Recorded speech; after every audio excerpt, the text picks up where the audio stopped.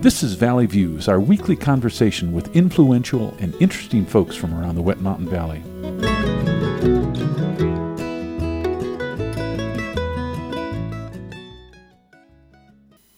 Today we're visiting with Lliam Christy, a flamenco guitarist from St. Louis who's been in town touring through the Wet Mountain Valley, and he's heading for points west. Lliam, welcome to the program. Thank you so much.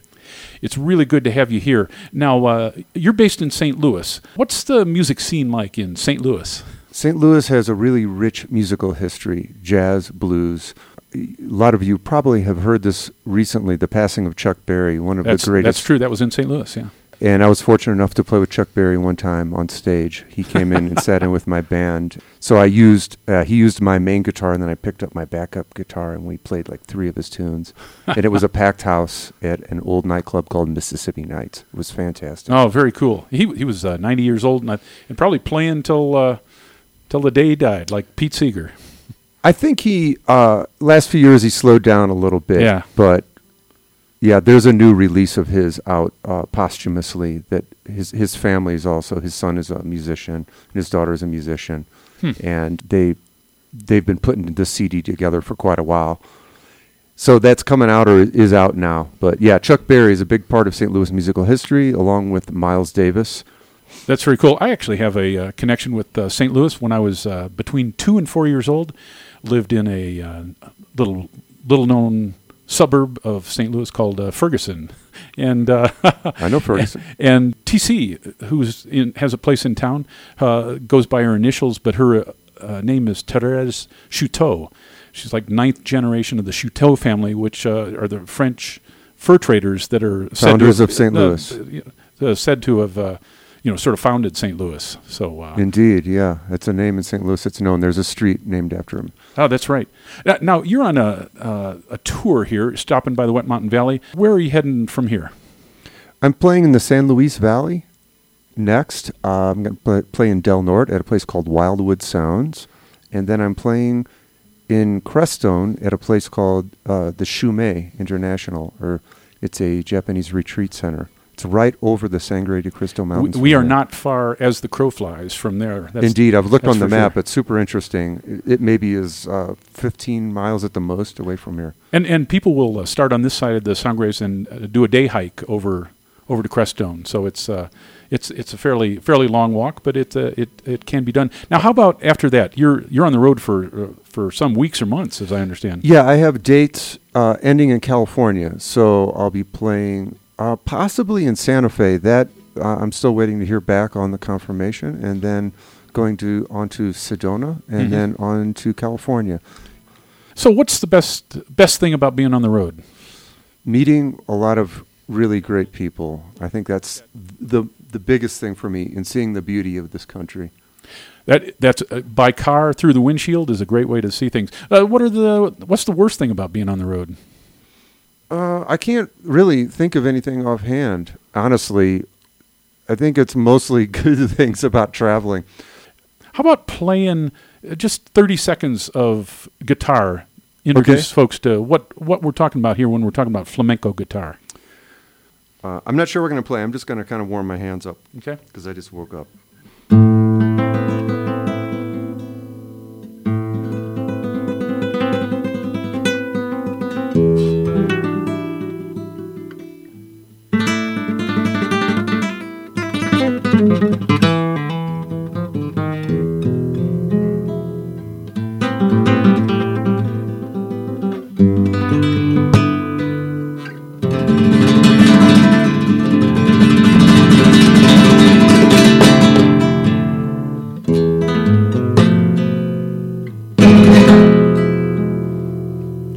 Perfect. Now, I had occasion to see Andre Segovia on stage many years ago, and he'd be certainly considered a classical guitarist. Both of your guitars look very similar, but the music is quite different. How would you characterize flamenco versus sort of straight-ahead classical? Yeah, I've heard this question comes up a lot. The difference is in the approach, technical approach. The guitar is slightly different, but it's mostly in the way you play. And I wasn't trained as a classical guitarist. I started off with rock and roll and studied jazz as well. So I went from there into flamenco, which was a difficult transition, playing with fingers instead of a pick. The main difference is the way you attack the guitar. Classical, and I'm not even going to demonstrate any classical, but there's techniques in flamenco that include rasgueados and golpes. So the first thing that comes to mind, when you hit the guitar like this, I'm hitting below the strings, and I'm using a little bit of my nails on my right hand and the flesh. And it gives a hard, also a lot of percussion. And there's also a pick guard on the guitar. It's transparent. You can't really see it. Classical guitarist does not have this. They also can do percussion quite a bit, but they use more of the flesh of their fingers, and they don't use the nail. There's different that's a golpe, which means hit in Spanish. So you can hit down here, you can hit up here, you can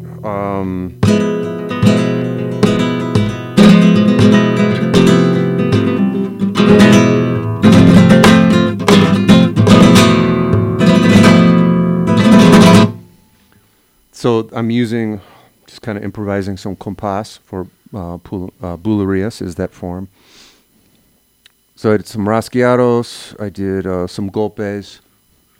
There's a whole jargon to many art forms, and flamenco guitar has more than its share because there are so many rhythms and it's such a percussive sound. Now, for those out there in Radio Land who can't see things, just a few observations. Normally, a classical guitar would be played with the neck, one leg elevated, right. and the neck pointed up. You're playing it. The neck is parallel to the ground, and it looks as though your hand is sort of midway between the sound hole and the bridge to give it that more percussive. What?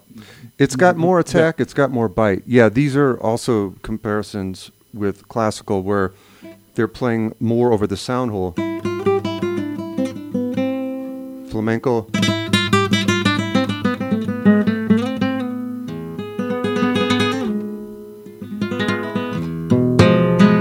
Yeah, I'm actually playing quite close to the bridge at that point. And that really gives it not a tinny sound, but a brighter attack. And also on the low E string, I'm just like a couple inches from the bridge.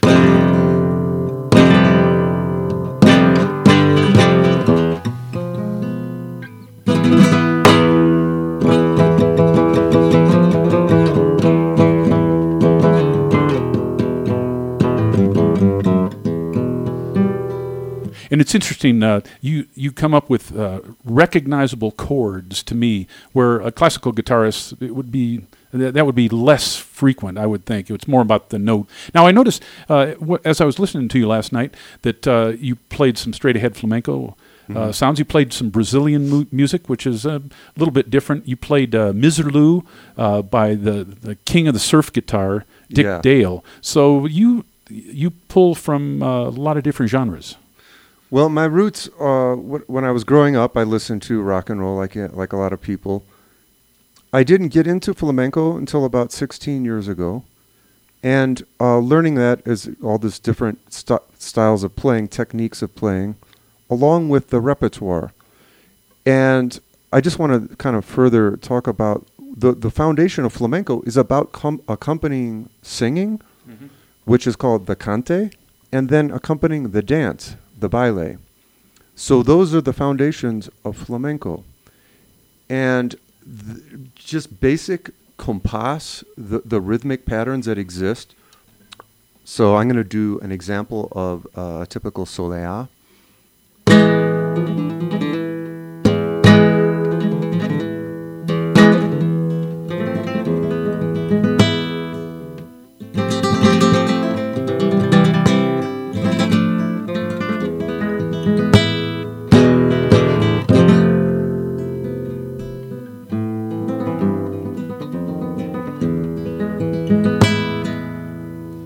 Perfect.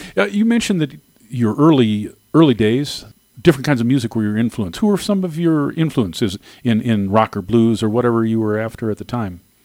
A big influence on me is a guitarist named John McLaughlin, and he had a group called Mahavishnu Orchestra. That was, I think he was my favorite guitarist in my high school time period. And that sort of got me, that was the transition into more straight-ahead jazz, where I studied John Coltrane. Before that, I liked Hendrix, and I liked Jeff Beck, different kinds of rock guitarists. So those are kind of my roots. Chuck Berry as well, being from St. Louis. How about playing us a song or two? I think that'd be great for the folks out there. What would you like to do at this early hour of the morning? Well, why don't I start with it's a Spanish dance. It's called Sevillanas. And this particular one is Sevillanas de la Vida.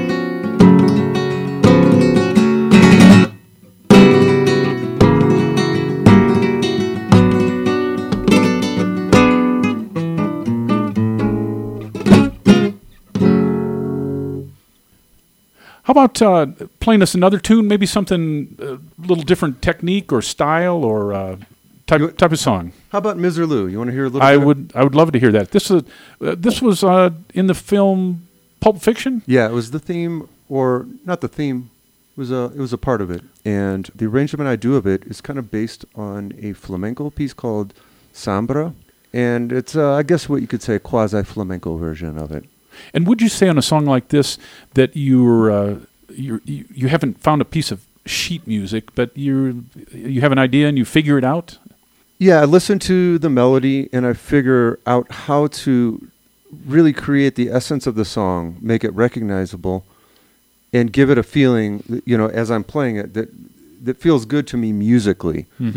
And just work out the parts and get the voicings together and figure out where I want to put, different techniques, I guess you could say. I want to capture the element of the song and give it my flavor. Great. Well, this is Lliam Christy, and let's listen to his version of Miserlou.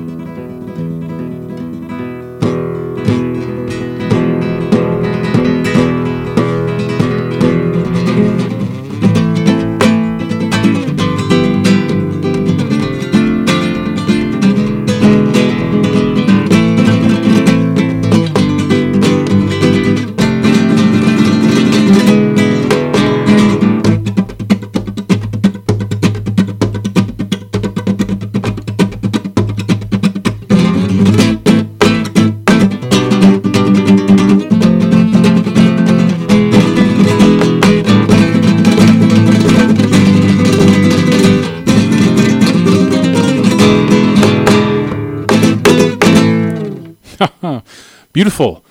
Thank you. Thank you so much. We have been listening to the beautiful rhythmic style of Lliam Christy from St. Louis, traveling through the Wet Mountain Valley on his journey west. Lliam, thanks for joining us today. My pleasure. This is Gary. Thanks for tuning in, and we'll see you next time right here in the Wet Mountain Valley. You've been listening to Valley Views on KLZR 91.7 FM. Valley Views airs Tuesdays and Thursdays at 7 a.m. and 4 p.m.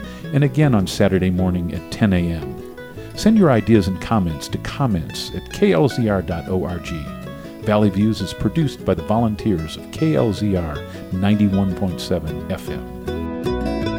I'm walking on a rainbow with my feet on solid ground.